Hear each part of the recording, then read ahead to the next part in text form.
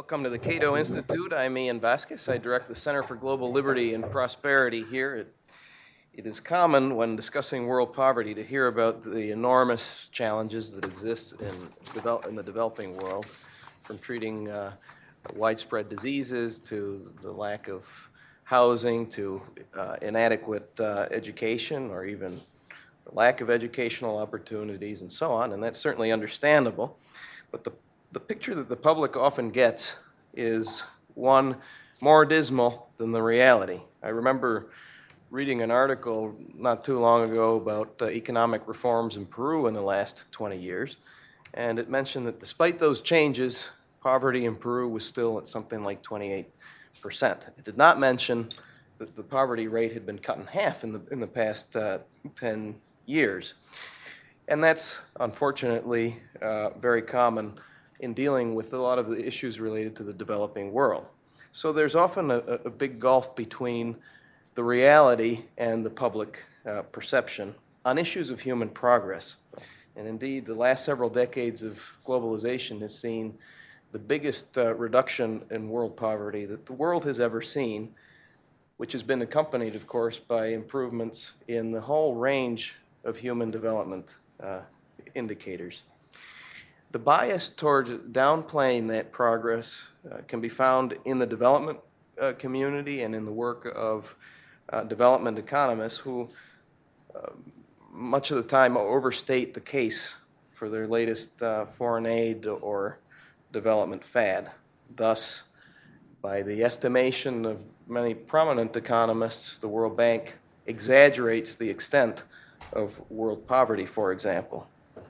The push for a massive aid program to save Africa and to pull Africa out of poverty, the claims made on behalf of microfinance, and the new fascination with the so-called randomized controlled trials as a reliable guide for what works in development around the world are just some other examples. Both the reality of human progress and the myths that have come up around the business of alleviating poverty are well covered in this book that we are pleased to publish at the Cato Institute, Poverty and Progress, Realities and Myths About Global Poverty. And the author I am pleased to introduce is Deepak Lal.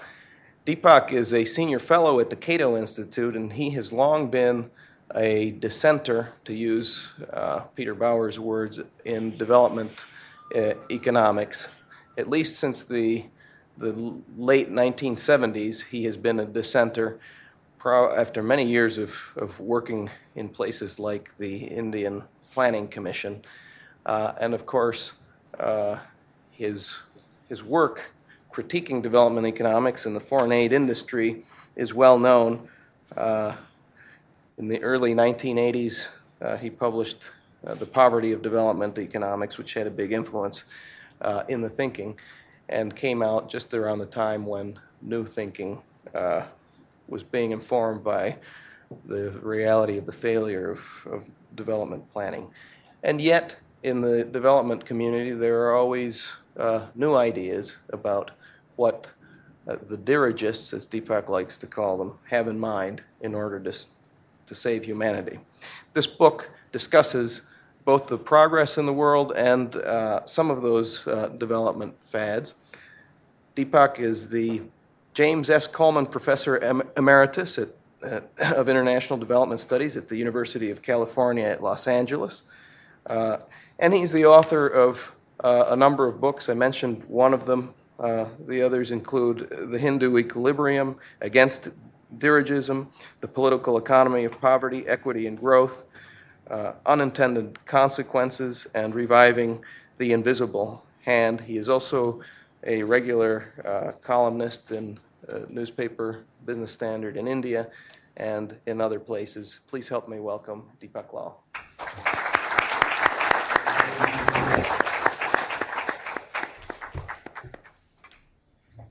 Thanks, Ian.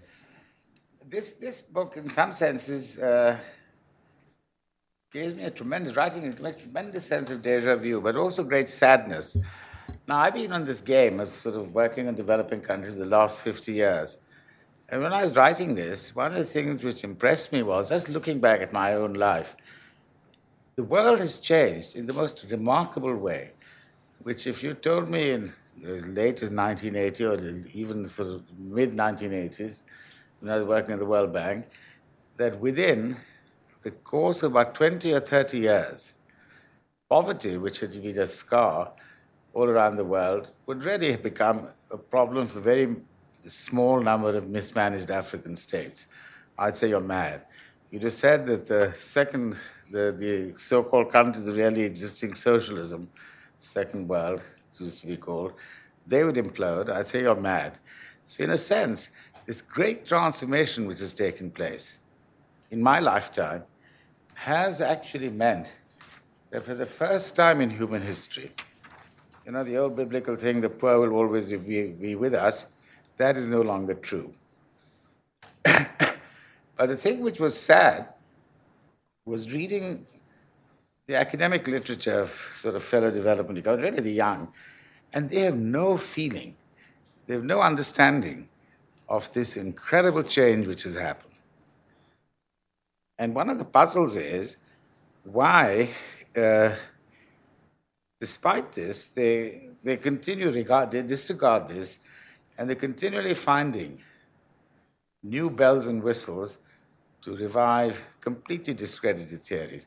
So half of this book is really looking at this newfangled stuff, which I don't recommend you read, but you might get a flavor of what they're up to and how most of this is completely unconvincing and unpersuasive.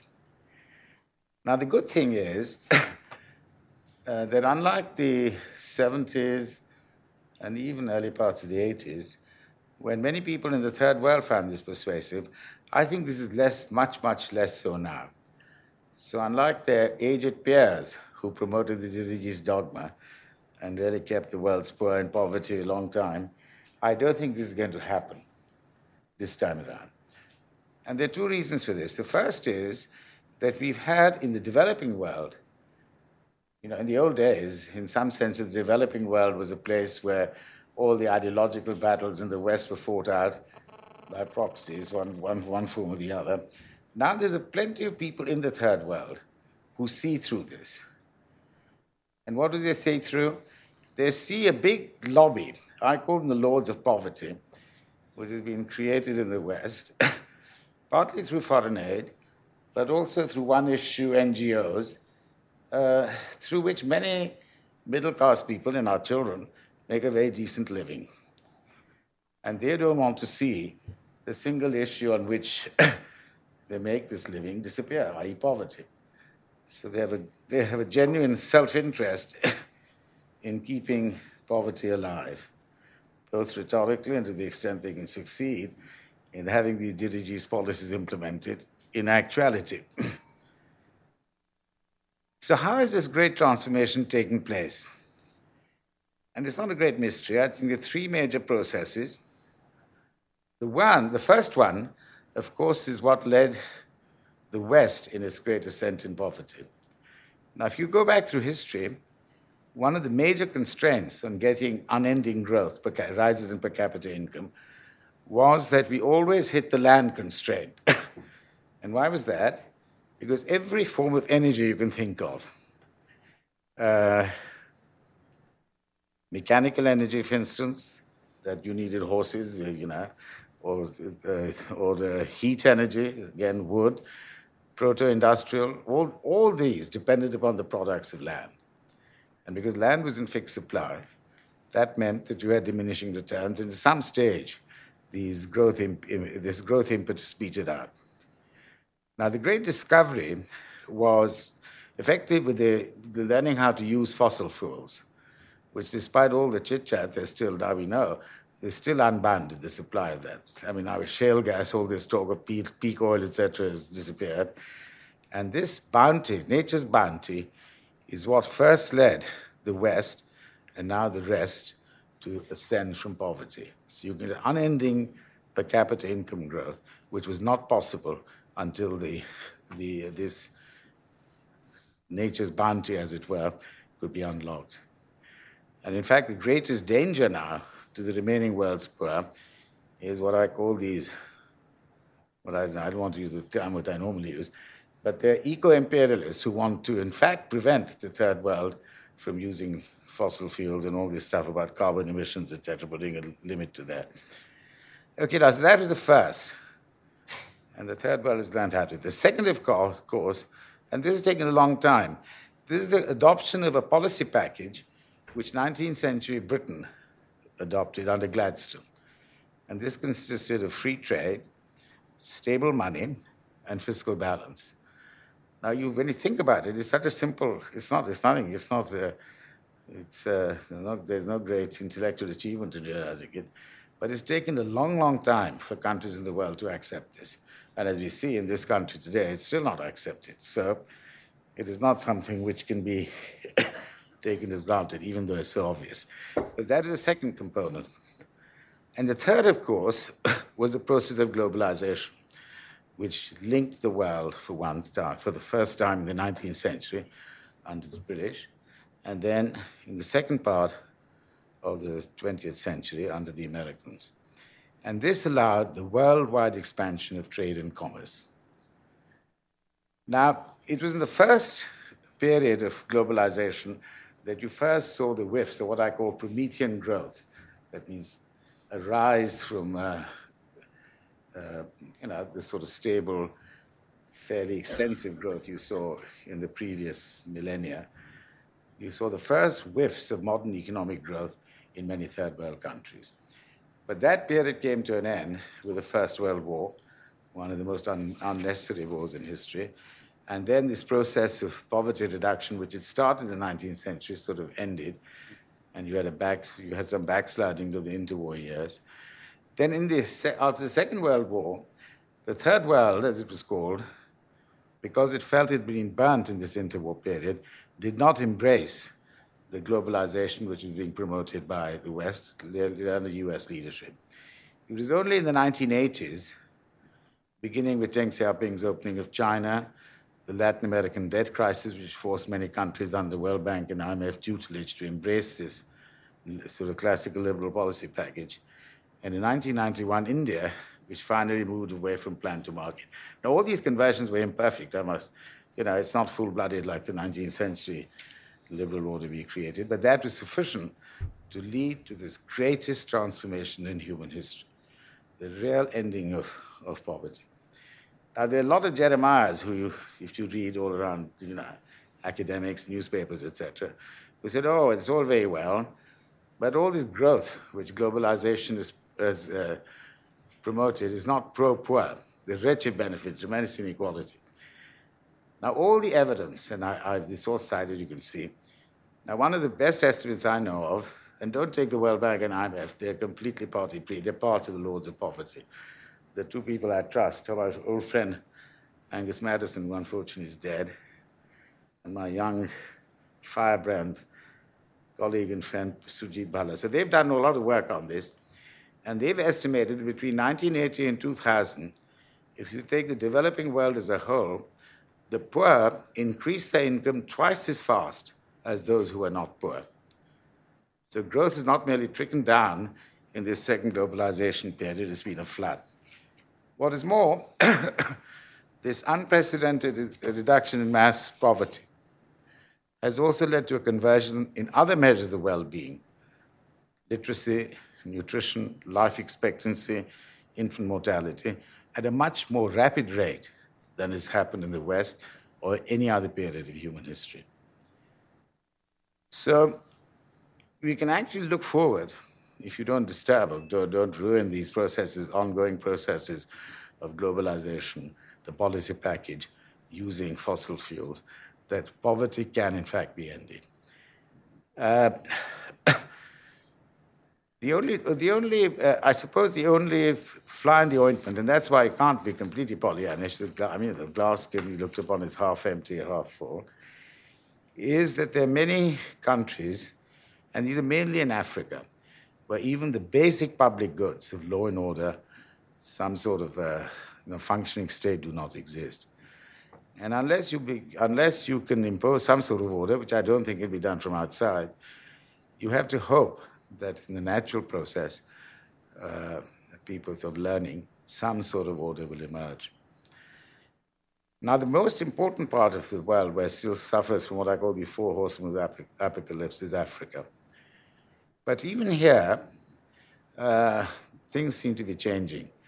Many of these countries now see that both the old foreign aid and the new, what can one call it, the new Chinese enticements offered by this new form of neo-imperialism, which some Africans call it the China, both of these are poison chalices, and they are not willing to accept this anymore. So they themselves are turning away from this, and they now rightly seek to pension off these lords of poverty.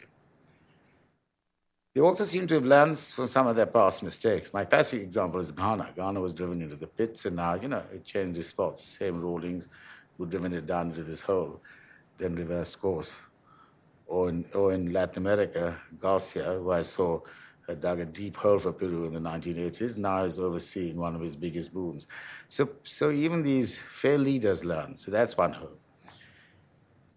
And what can the world do? Forget about saving Africa, forget about Marshall Plans, all these. The money, all the evidence, the money will just be stolen by predatory African elites, and we didn't get nothing in return. So what can the world do? The most important thing is to keep our capital markets and markets for goods and services, open trade, open capital markets, and let the continent's entrepreneurial multitude, and there are millions of them, who are just waiting to take this chance, as they have in other parts of the world. And they will, in time, learn how to keep their predatory rulers in some sort of check. And then I have no doubt in my mind that Africa too can participate in this great transformation which has, for the first time, ended mass poverty in other parts of the developing world. Thank you.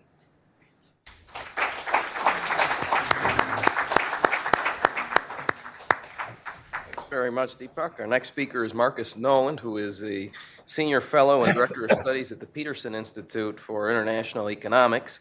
His expertise is in Asia and Africa, where he has lived and worked, and also on the Middle East. He has written too many books on those regions and topics related to that to mention. He has previously been a senior economist at the Council of Economic Advisors and has taught at Yale University, Johns Hopkins University, the University of Southern California, the University of Ghana, Korea Development Institute, and so on. He is just returning from a trip to Myanmar and Ghana, and so we are especially pleased that he somehow found the time to read Deepak's book along the way. Please help me welcome Marcus Noland.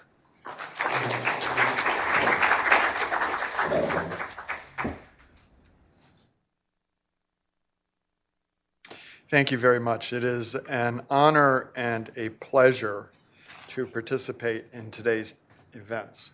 I don't always agree with Professor Lal, but I always find his work erudite and entertaining, and his latest book is no exception. When Ian asked me if I could participate in today's event, I immediately responded yes. My only concern was, as he indicated, I was about to leave for Myanmar, and I would like to receive the book before my departure so I could read it while I was there. As it happened, somehow I didn't receive the book before I left for Myanmar, but I was able to obtain it in the few days I was back here in Washington before leaving for Ghana to visit my wife's family there. So the upshot is that I read the book in a coffee shop in Accra, having just come from Myanmar. And those two countries were in the front of my mind as I read the book, and I will return to them in a moment. As Deepak has explained, the book is organized into two parts, realities and myths. The first part, realities, covers the basic factual material about the nature of poverty around the world. It is hard to argue with this material. Mass poverty has clearly declined over time, and primitive indicators of well-being, such as literacy or life expectancy, have improved at even a more rapid rate than income-based measures of welfare. Income is not the whole story, however. There is a large and growing literature on the determinants of happiness, or self-assessed life satisfaction, that examines correlations between subjective measures of happiness and measurable characteristics at either the household, individual, or national level. While these studies cannot establish causality, simply correlation, there are a number of relatively robust findings in most of the reported results that accord with intuition. As might be expected, happiness is associated with health status and income, both at the individual and the national level. More rapid growth in GDP per capita, holding constant the level of per capita income, is also associated with greater happiness. Evidence on the role of positional goods and inequality is mixed in these studies. Even more than income, however, happiness studies find that unemployment is a major determinant of unhappiness. Besides the obvious characteristic that employment enables individuals to support themselves and their families, employment also provides a source of self-respect, and for many, an important network of supportive social relations. A second contributor to happiness that may be more important than income is good governance, encompassing both notions of competency in the delivery of services as well as accountability. At lower levels of income, subjective assessments of satisfaction are more highly correlated with government effectiveness, regulatory quality, rule of law, and control of corruption. As income rises, voice and stability come to the fore. It may well be that in these statistical correlations with happiness, the governance indicators are acting as proxies for a broader set of societal institutions and speak to broader and more diffuse notions of belonging and inclusion rather than the simple functioning of government per se. This may be associated with rapid transitions from agrarian to urban residents, the attenuation of social anchor provided by rural life, and the weakness of urban institutions in low-income countries to cope with this phenomenon. It may also be that inequality contributes to poor governance, thereby conflating the impact of positional goods or envy with the quality of governance, and thus contributing to the apparently inconsistent results that the various studies have obtained. In sum, money cannot buy happiness, though it helps. Employment, which is tightly bound to notions of worth and respect, both in one's own eyes and in those of others, is even more important. And the quality of government, which may be a proxy for a broader set of social institutions, counts as well. And if positional goods are important, then Jesus was right. The poor will always be among us.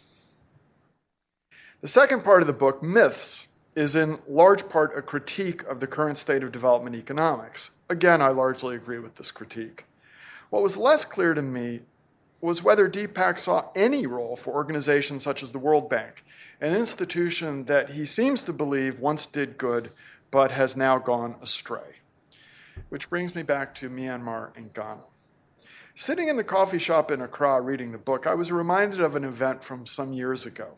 I was at home here in Washington one afternoon when I received a telephone call from my late mother-in-law in Accra, who asked me whether I thought it would be better for Ghana to obtain debt relief through the HIPC initiative, that was the Highly Indebted Poor Country Initiative, for those of you who have forgotten, recognizing that doing so might incur reputational costs that would result in Ghana paying a premium on future borrowing international capital markets, or whether it would be better to continue to pay down the country's debt on the existing terms.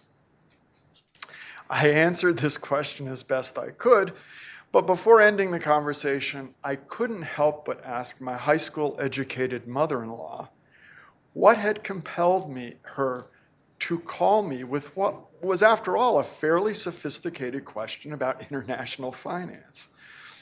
She responded that the decision about whether to go forward with the HIPC initiative was a major issue in Ghana, and having been exposed to opposing views in newspapers and through radio discussion shows, she was undecided about which course was advisable.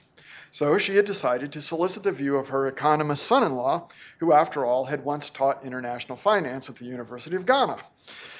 What struck me about this exchange was the reminder that at least parts of the mass media in Ghana supported serious public policy debates, that these were not the exclusive preserve of insiders or elites, and that there were structures in place to hold the state at least somewhat accountable for its actions. Which brings me to Myanmar. Ghana and Myanmar are not so dissimilar in certain respects. Both are multi-ethnic former British colonies with histories of uninspiring military rule. In recent years, both countries have discovered oil, and both now face the issue of how to manage and develop this resource. Now, to be clear, Ghana scores sort of mediocre in the sort of governance indicators that Deepak reproduces in Chapter 9 in his book. It's not Norway or Denmark. But since a democratic transition in the 1980s, it has made steady improvements in those governance indicators. Myanmar, in contrast, has stagnated. For Myanmar, today, attaining the status of contemporary Ghana would represent an improvement in almost every conceivable economic and political dimension. My sense is that, broadly speaking, in this book, Deepak has sketched out the necessary, though perhaps not the sufficient, conditions for development. So in conclusion, my questions for him would be what role he sees, if any, for outside public institutions, whether they be multilateral development banks or foreign national governments, for encouraging the expansion of freedom and the reduction of poverty that are at the heart of the book, for encouraging Myanmar to become more like Ghana. Not Norway or Denmark, just Ghana. Or does he see no role for the public sector at all? In closing, I would like to thank Ian and the Cato Institute for inviting me to participate in this event, and I would like to thank Professor Deepak Halal for writing such an erudite and entertaining volume. I look forward to our discussion. Thank you.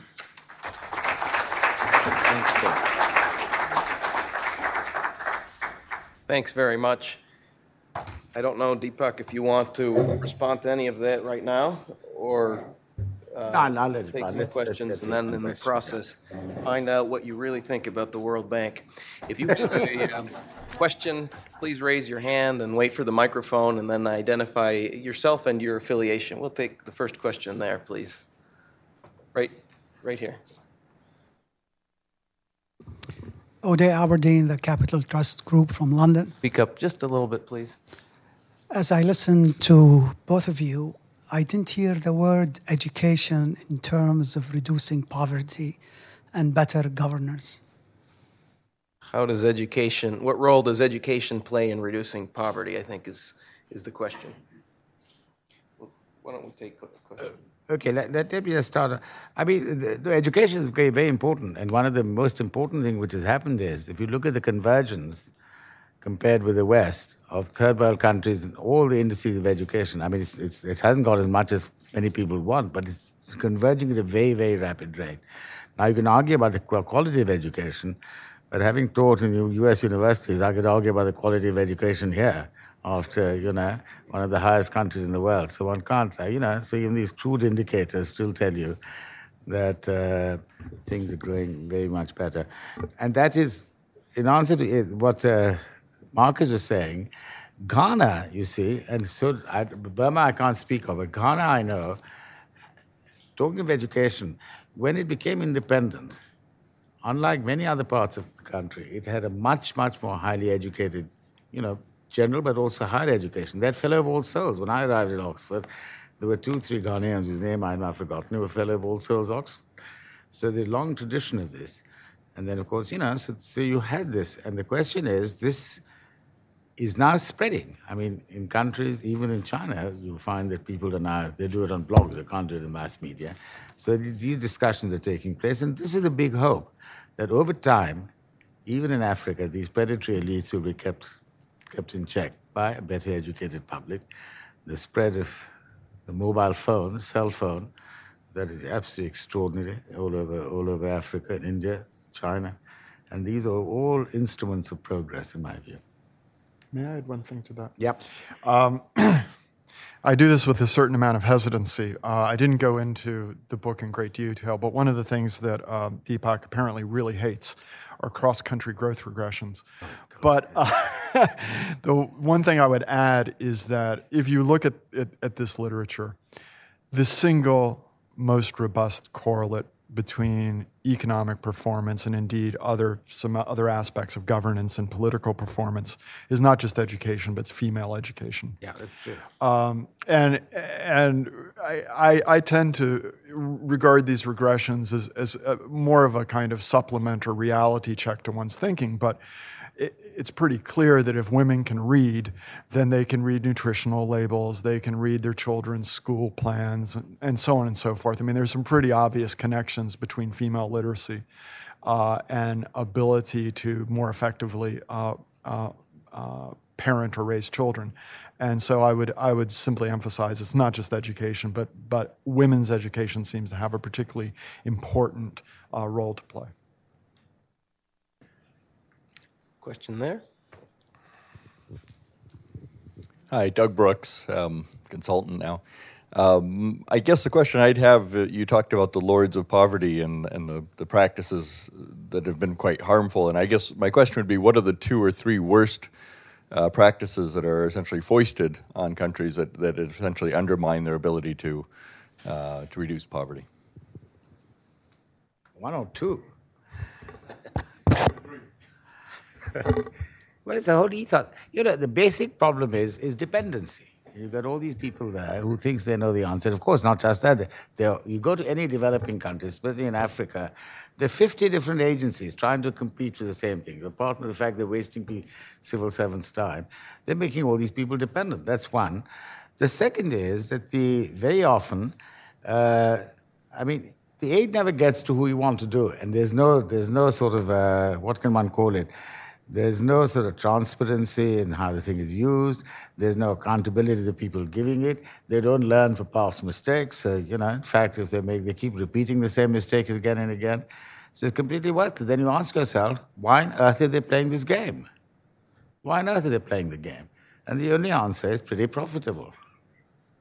I mean, the only other institution which I can think of, which has had a huge impact and done very well for itself, is another multinational institution. I've been trying to get graduate students to write an essay on this for years, a thesis on this, and it's a Catholic church.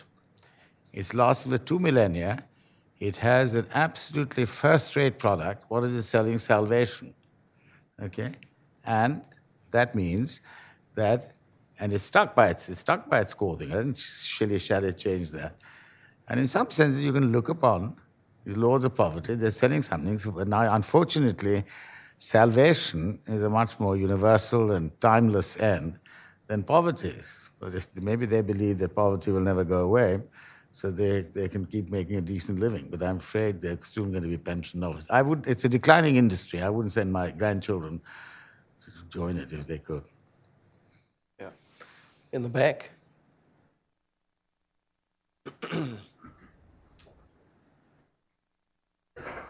Thank you very much. My name is Paul Davison. I'm a visiting scholar here in DC from Norway. Thank you for mentioning Norway. My question is on Africa, though. The World Bank, or actually WTO, released a report a couple of years ago stating that as little as 8 to 10% of African trade is intra-regional. What we have realized in Norway, since we opened up for 100% toll and quota-free access for the least developed countries, is that these countries are not able to export to the European markets. So simultaneously, we should focus on how to boost intra-regional trade. Do you see any promising initiatives in Africa on this? And are there any specific countries or regions that you would like to mention? Thank you.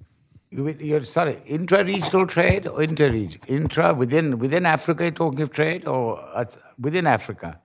But there'll be terrible problems right through. I mean, there've been all these various plans to try and link Africa by road, by waterways, etc. And the Chinese have had, I think that, am I wrong? Haven't they got something to build these things from South Africa all the way up to the Suez Canal? So there are all these plans there. And they will help. But, if you look at Africa, I mean, until a few years ago, you couldn't, if you had to travel from one African country to a next, the only way to get there was to fly back to Europe or some other hub and then fly down there. So, that's changing, but at a very slow rate. So effectively, the transport links, all the other things which you need to have interregional trade don't exist. So things are still being shipped around.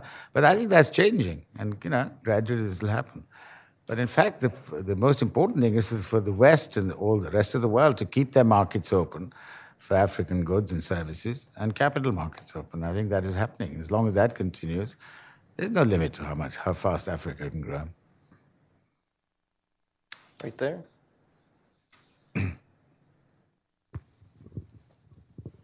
Hi, my name is Lexi Vankovich. I'm from the Federalist Society. And I was just wondering if, in light of Mr. Lau, you just mentioning that dependency is one of the biggest problems that, issues that we face regarding international... Sorry, I couldn't follow that. What? Oh, you mentioned that dependency was one of the biggest problems that we face regarding issues of international development. I was wondering if I could get each of your thoughts on microfinancing that organizations give to developing countries, such as Opportunity International in regards to Nicaragua. Sorry, I didn't get your question. Microfinancing. Yeah, if I could just get your thoughts on microfinancing. Well, like all these things, microfinancing started off when Grameen Bank, he was just helping one individual. It started with a good idea. Now, all these things are then taken over by ideologues, various other people. Now, if the evidence, I don't remember it now. I'm working on other books. I forgot this like old baby, what this. But the evidence all shows that, in fact, if you compare these microfinance institutions as intermediaries in finances, like, let's say, to the poor, and things like what are the interest costs, what are the actual costs of providing this accessible loans, etc. With ordinary commercial banks, quite often the commercial banks do just as well, if not better. And if it wasn't for the public subsidies, direct to indirect, it could be voluntary charities which are giving the money, this would be completely unviable. I think that's the bottom line. Now, the funny thing is this has a tremendous echo in what was called the problem of farm credit in India. And there was a long thing going back to the British, the Darlings who wrote, the ICS civil servants who wrote a study saying how the moneylenders, rural moneylenders, were sort of bloodsuckers who were really sucking the blood out of all the peasantry in Punjab, etc., and how you must stop that. Now, then various studies were done, and it turned out, and then that corporators, banks started to do it, and none of these, they found out that the moneylenders in these places were the most effective people to monitor these loans. Why? Because they had local information, which is absolutely crucial in judging who you should lend to, making sure you got the money back. And the reason their interest rates were so high, because that was the cost of credit of getting money from the banks. So the question was, there was no alternative, as it were, which was much more superior than what you actually had, which had developed organically and naturally. Now, the thing about microfinance is there are many aspects of microfinance, which are, chit funds, revolving credit, all this.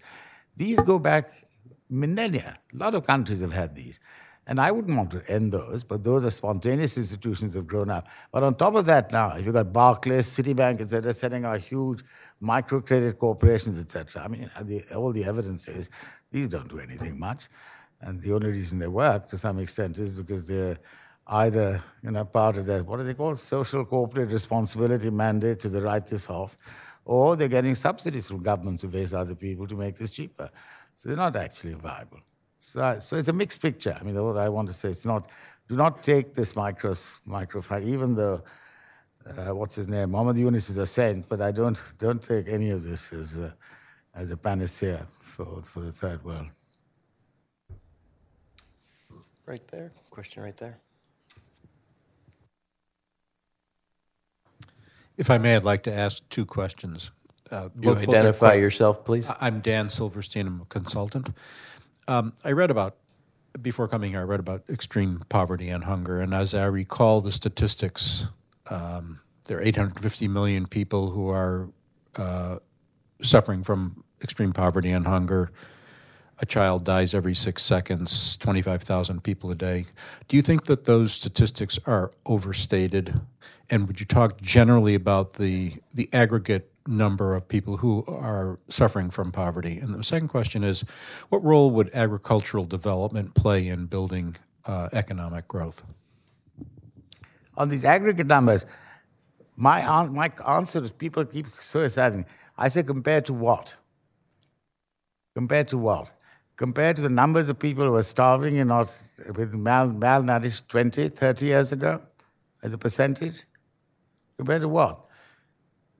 So the question is, if you take a point in time, you've got a declining curve, and you take a point in, I'll take time. I mean, you can't banish poverty, and no one's been able to do it overnight. So it's a declining trend. As long as that continues, and the speed at which it's declining is so rapid that you can predict that over time it's going to disappear. But of course, there'll be hungry people, there'll be poor people on this road still. Until that happens, we've got poor people and hungry people sitting in this richest country in the world.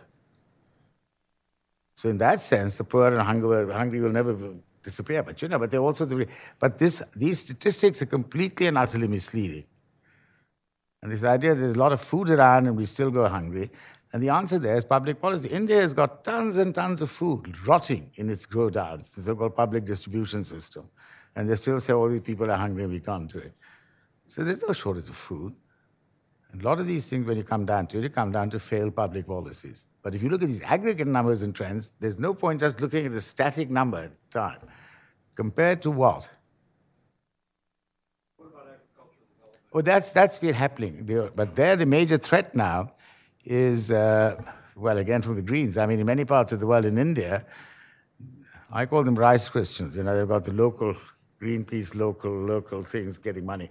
And they've started a whole thing against GM foods. Okay, so GM cotton, which would be a lifesaver for many farmers want to do it because the output is greater because it kills all the pests. Now, China has no qualms, so they've adopted GM crops in all the way. But in India, because it's still democracy, their court case is still in the Supreme Court trying to prevent even trials for many of the GM crops. But that's the next stage. You have to have that. That's the next stage of the Green Revolution, if you like.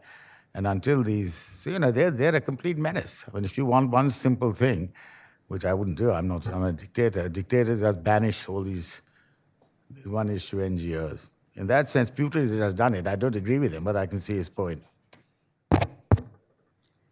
Yes, right here in the middle. Thank you. Gerald Chandler. Could you tell me what, as people get out of poverty, they prefer to spend their money on? What are the proportions? Do they spend it more on education or clothing or health or what? And then is there a virtuous circle? As you eat better, can you now get even higher out of poverty? As you get educated more, can you even get higher out of poverty? Well, these all, some of these are quite surprising. I mean, you see the figures here. One of the surprising things is that people even, at the poverty level, they do not spend their money on food. They spend their money, a fair amount of their food, on what you call happiness goods, high entertainment, festivals. And it's very surprising, some of this stuff.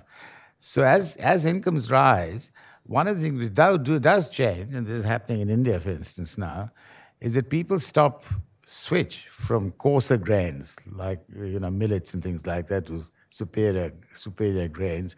They start buying meat, dairy products, and all this.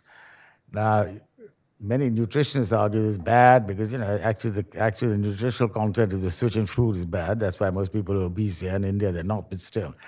So one can argue about that.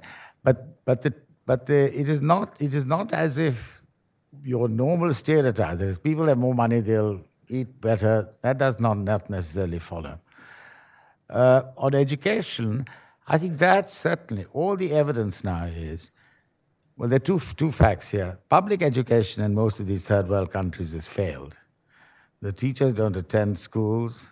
There are no textbooks. So what has happened is that because even the poor value education, they see this as a great ladder. There's been a growth of private schools. James Tooley has done a book for you on this. And anywhere you go, you find these the poorest of the poor, putting aside a few pennies to send their children to private schools which have come up. Now, it's true that the standards are not all that good, but at least the teachers are there. The kids actually know how to read and write, and now they're introducing computers. So there's a great demand because people recognize the value of this. And this is taking place, I think, all over the third world, wherever you can do this. Africa, slums, he documents this. You find people spending whatever meager income they have, putting their children through schools, private schools, not the state schools. So the best thing you could do in the third world, if you believe in education, close all the state schools and do what Milton Friedman used to advocate of America, give vouchers to every single poor child to go to whatever school he can go to. Right here in the front. Michael Kurtzig, formerly of U.S. Department of Agriculture. Interesting to me, when these people come out of poverty, are there the facilities to take care of them? You talked about education. Do they live in better housing? Do they have better social services, better medical services, better roads, better markets, so on? Or has that not happened simultaneously? Well, the answer to that is, it is happening, and it's a mixture. But the most important thing which is happening is, again, some of these things which you consider public service, like medical. I mean, in India, I can give sight for same stories in schools. The public medical institutions, which absorb a fair amount of money, are bust. Effectively, they're not. Doctors don't appear, and they go into private practice. The drugs, etc. So effectively, what you've got is the parallel private medical system which has grown up, and most people, I think, can't remember the figures, but 60 or 70% of medical expenditure in India, even amongst the poorest, is in the private sector. So there again, the same story as you find in education applies. Because the state is completely incapable of providing these in an efficient way, people are finding alternatives. And the great thing is, as they grow richer, these alternatives are more easily available. Right there in the back.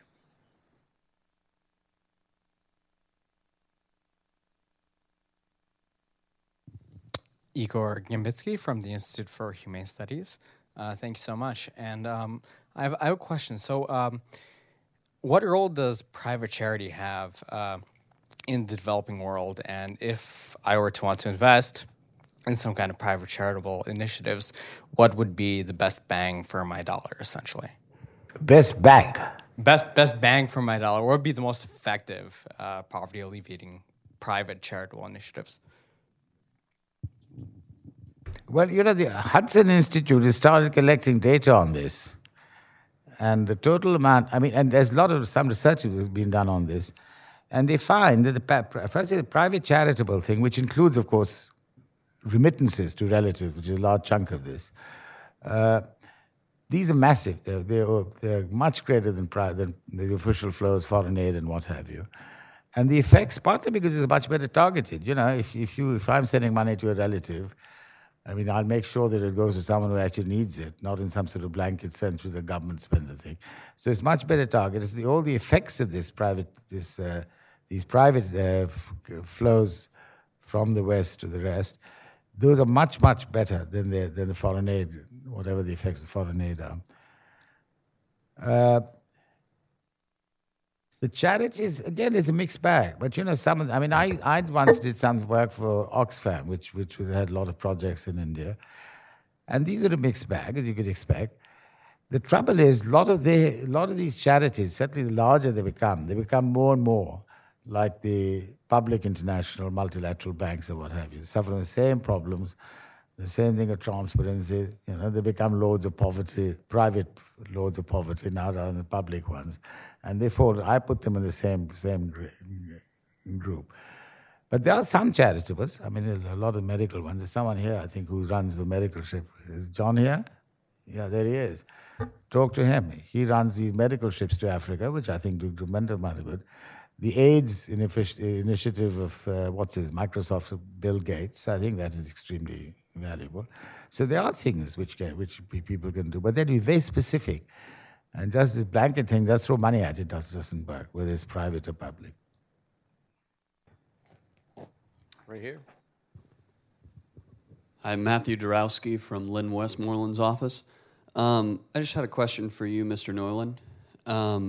I was wondering what you would say the proper role of the World Bank is in world poverty, and should they increase their efforts to reduce poverty, or should they do anything differently? You're answering my question. Well, you didn't answer. It's interesting. When I was reading the book, I was quite struck by an observation that Deepak makes in the book, because it echoed precisely the same distinction that I had made in testimony in front of the U.S. Congress in 1998, which is that the actual official name of the World Bank is the IBRD, International Bank for Reconstruction and Development. We, speaking crudely, we're pretty good at reconstruction. We're not very good at development. So I think that there is probably a role for the World Bank, either in its current form or somehow merged or with the IMF or whatever. There's some role for some international public sector organization to deal with post-conflict reconstruction issues. And you can imagine past cases of civil wars in various countries. You can imagine perhaps future case of Syria or whoever inherits North Korea after the current regime there finishes running the country into the ground. And it seems to me that reconstructing something, that getting to a standard that had previously existed, is not the same challenge of breaking completely new ground vis-a-vis development. The other thing is that it's probably hard for a Washington-based audience to grasp, and perhaps improvements in information technology and reductions in transportation costs is eroding this.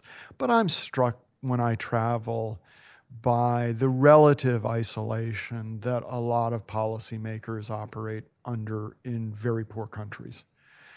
And it seems to me that there's probably a role for the World Bank, and I think Bob Zoellick was trying to push it in this direction, for essentially being an information clearinghouse, or kind of a consulting firm, showing people what is being done elsewhere, putting people in contact with their functional counterparts elsewhere who may have relevant experiences, so that every, guy in the health department of every African country or in Myanmar or wherever isn't reconstructing or reinventing the wheel.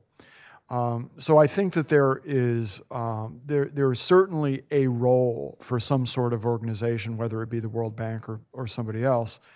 I think what is less clear is whether the current emphasis on infrastructural lending is particularly important or particularly useful. Deepak, should we shut down the World Bank? And if we do, does that mean that all these experts will simply disappear into thin air and there won't be any development? No, well, I mean, when I was writing the research program, of course, as you can imagine, I argue that the most important thing is exactly what you said. There should be a knowledge bank and the information role. The trouble, of course, is that, remember, it's an intergovernmental institution. Okay, so if you just say we should just become a giant NBER, which effectively National Bureau of Economic Research, we put all the thing, you'll become a trading house for all these ideas and you can access it wherever you like in the world. That diminishes the role of all these chaps who literally, where would my finance secretary in the Indian Ministry of Finance, when they want to set him upstairs, where would he go? He can now become executive director of the World Bank. He gets a nice house, nice pension. So there's tremendous institutional interest in all the governments not changing this into a more modest role. Similarly, consulting. Why do you need a public institution? McKinsey, all these consultants do a very good job. To the extent that the World Bank has an advantage, partly because of convention, I can't remember whether it's a law or some World Bank can tell me, that they have access to information, private information, which varies, but at least they can put it together, and they're slightly more systematic than national governments are. So that's a public good, but you can put that in the public open domain. But this just diminishes the point is, people all want, why are you having all these G20, G8 meetings? They all want to eat at top tables, the most boring things that you could possibly go to. Anyone who's actually gone to one of these meetings and has said, there's nothing. All you're doing is you're declaiming to your friends and family, I was there, I was rubbed shoulders with X, Y, Z. And the actual content there is the most boring, useless things you can. But you try ending these, you will not. Because these are the kudos, this is the status, this gives you all these positional goods, as someone called it. I mean, this is not going to end. The only thing is you can do less harm. That's all I say. It's all you hope that you can do less harm. And that means you diminish it as much as you possibly can. And then, the country is receiving all this bad advice or whatever you like to call it. They're learning. They're not going to listen to it. So you give them a little thing because your nationals also benefit from it. So let them come, give them a nice house, give them a nice dinner, chat to them, but don't waste any time on it. That's the only thing. So I don't think it's going to disappear. There are a lot of these institutions. Just think of the useless international institutions, which people know are useless. They try to shut down. ILO, UNESCO, two top contenders. Okay, they've done more harm than good. They tried to shut both the US, the Britain. They all tried to shut these down. It's still going strong. Don't go to end. Neither the World Bank or the IMF. But just limit their roles so they don't do any harm. That's all I can say. Deepak, the use of, I'll ask a quick question, then we'll take another one. The use of randomized controlled trials has become fashionable. And you spend some time in the book critiquing it.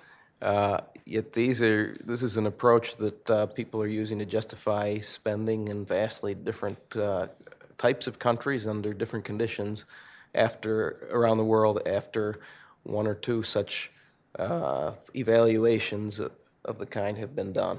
Can you say a little bit more about that, please? Well, I'll give you the simple answer to this. They claim these are like the randomized controlled trials for medicine. I think it doesn't even work there. Let me give you one example of this. They had a randomized controlled trial for a drug for arthritis. Okay, the randomized controlled trial had a sample of people, I think, aged from 40 to 68, right? And they said, a marvelous, tremendous thing. This drug was then generally prescribed to anyone with arthritis. They suddenly found that people above 68 were dropping dead of also heart attacks, various other things. So they pulled the drug. So,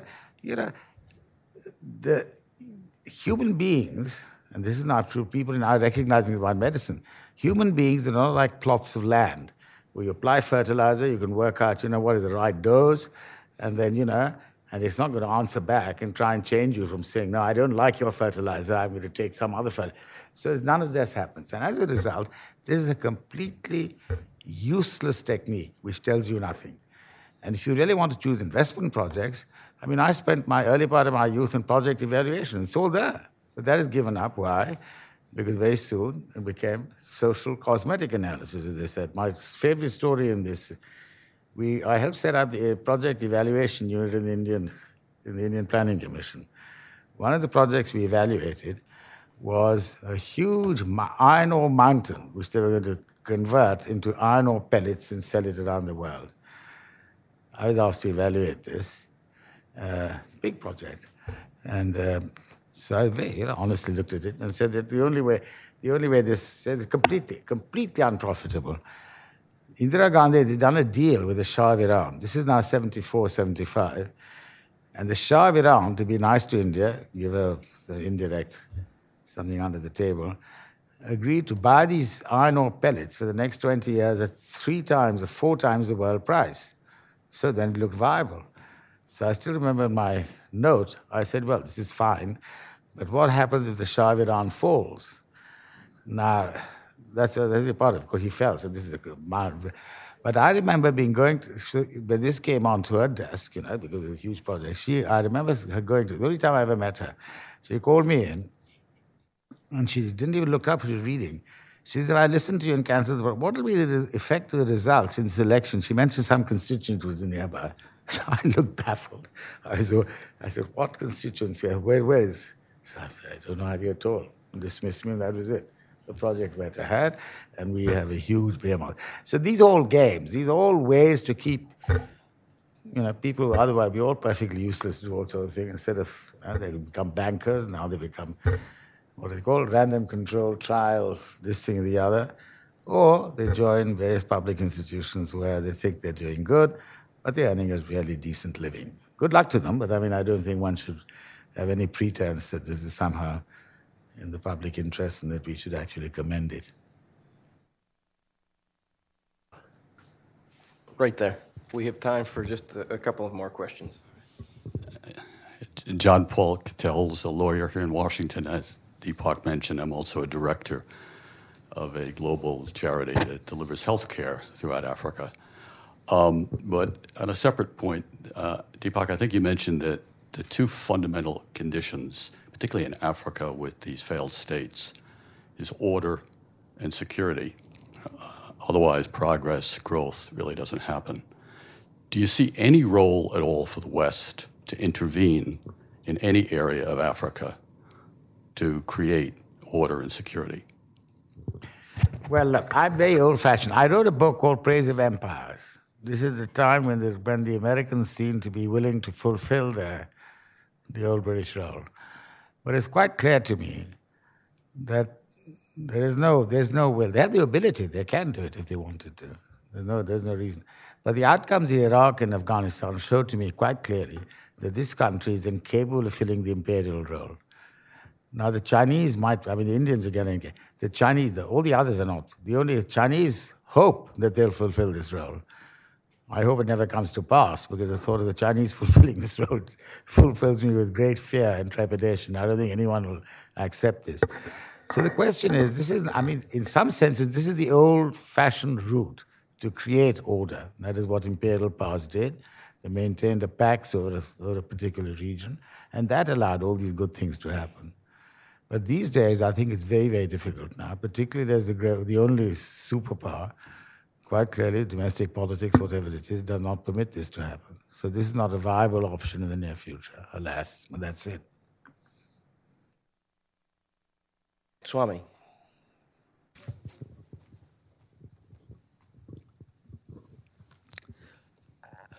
Deepak, you spoke about the myths about poverty, of people not realizing the extent to which poverty has declined. I think the problem is that poverty is a relative concept. Yep. When the moment you say, compared with 1820, people say, why the hell are you comparing with 1820? Standards keep improving. They say, standards of education, of my clothes, of my shoes have improved. Why not the poverty line? In India, you would have noticed there was the claim of an improvement. They had a new poverty line which was higher than the old one. And there was a huge complaint that this is not high enough, and they're going to appoint another committee to make one even higher. In these circumstances, given that poverty, surely the Bible is correct, and poverty will always be with us. And the poverty industry, therefore, will always be a flourishing one, regardless of all the critiques that you have done. The second question I would have would be about Africa or about developing countries. The idea that good governance, free trade policies, these are the key issues. If you actually look at the experience of Africa, it seemed to be doing quite well in the 1960s and 1970s. Really fast rates of growth. Then there was a complete collapse in the 1980s and 1990s. And once again, strident growth in the noughties from 2000 onwards. And I remember William Easterly writing a book called The Elusive Quest for Growth in 1998 or 90, and as typically happens, the moment the book is written, growth begins again, as happens in these books. And if you say, what is the most important thing? Was it World Bank? Was it institutions? It turns out to be just the terms of trade of commodities. There was a commodity boom in the 60s and 70s. These guys seem to be doing damn well. Then there was a commodity collapse in the 80s and 90s. And no matter what you did, they seemed to go downhill. And then without any obvious change of anything, when the commodity cycle picked up in the 2000s, they seemed to be doing well. So in a lot of this so-called development economics, you're not focusing on that there is nothing better and simpler than the commodity cycle to change the entire development outlook of these countries. Well, on the first thing, you're absolutely right. Look, if my comparison with the salvation, you can always change the notion, and you're right. Poverty line will keep shifting. In America, the poverty line here is defined, and it's been changing over time. So you have a poverty industry here, so that sense will never go away. You're right. Now, on this thing about Africa, you're absolutely right. The only difference is, that's why when we did this Lal Mint book, we call natural resources the precious bane of Africa. So, the trouble is, it's good, it gives you a rise in income, but then it also creates institutions, because all the rent-seeking institutions grab the rents, which make it difficult to use these productively. One of the good things which I think has happened is partly because of this disaster of misuse of natural resource rents in the 60s and 70s. Since then, the various, Nigerians, I know this woman, I've forgotten her name, she's trying desperately hard to use something like the Norwegian, the sovereign wealth funds, etc., which can't be tapped to actually do it. Now, whether it'll stick or not, we can't tell, but at least they realize the problem. That's half the way of getting there. And it seems to me that this time around, there'll be a lot of wastage, all the old problems continue, but there's some hope that some of this will actually be put to good use to create some sort of long-term growth prospects. Because that's the only hope. Otherwise we keep having these cycles and they're going to they'll have a boom and bust every few years. But you're absolutely right, the two periods are right, and Easterly was completely wrong about Africa because he's caught out, but all of us are caught out by trends. We must never ride a trend. Anyone who says China is going to take over the world today is going to be in for a terrible shock. Well, I think there's something to be said about policies and institutions and their effects as well. And as some of you know, we do quite a bit of work on measuring those in terms of economic freedom. And there we do find, when you look at countries across the world, a pretty strong relationship between policies and institutions and growth, which is not to say that the commodity booms don't have an effect on all countries, but I think that one of the things to always keep in mind when looking at these issues is the long-term growth patterns of countries and not just the last 10 years, which can be very misleading and lead a lot of people down the wrong path, as I think is happening in much of the world today. But we've run out of time, and I want to thank all of you for coming, and please help me in thanking our speakers today.